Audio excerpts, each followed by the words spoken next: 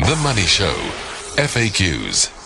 Time for FAQs, frequently asked questions, and there were lots of calls today at the gathering in Cape Town by numerous speakers for South Africans to support a national shutdown on Tuesday the 8th as a result of the no confidence vote in President Jacob Zuma. It's slated to take place on that day. Business Leadership South Africa encouraging all of its members to give employees who want to participate in the protest between 12 and 2 the opportunity to do so. Your question, will my boss let me march next week? And I suppose it's almost like country duty, Wayne Duvenage, Chairman at Outer. You would be encouraging corporate South Africa to do precisely that, I take it. Absolutely, yes, Bruce. I think it's very encouraging that they are seeing the need to allow their employees to participate, to demonstrate, to protest. We're in serious times, and this is what mobilization of society is all about. It's just one element of it, but it's a very important one. When it comes to the legality of staff on the day deciding to take time off if the boss disapproves, what should people do?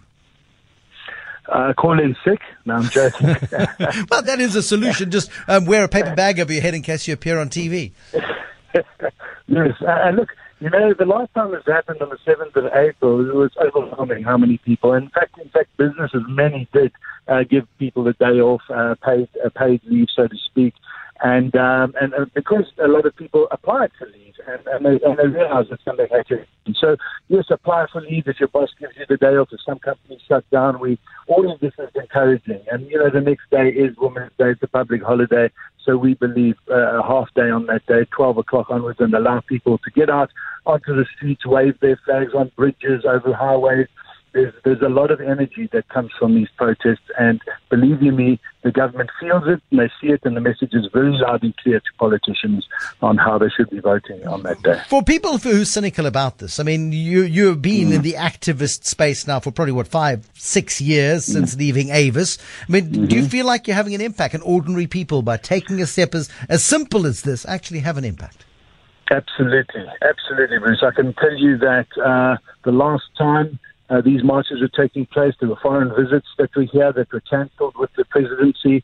They feel it. They feel the pain. As much as they pretend to ignore it, when tens of thousands of people are on the streets and marching, those messages go around the world. The calls come back to government, what is happening in your country, and they feel it. They will pretend they don't, but the public mustn't be fooled by that. The public must participate in this stuff. It's very encouraging, but it's also uplifting. It's energizing, and we can tell you that the messages we're receiving back from the public is that the turn is coming.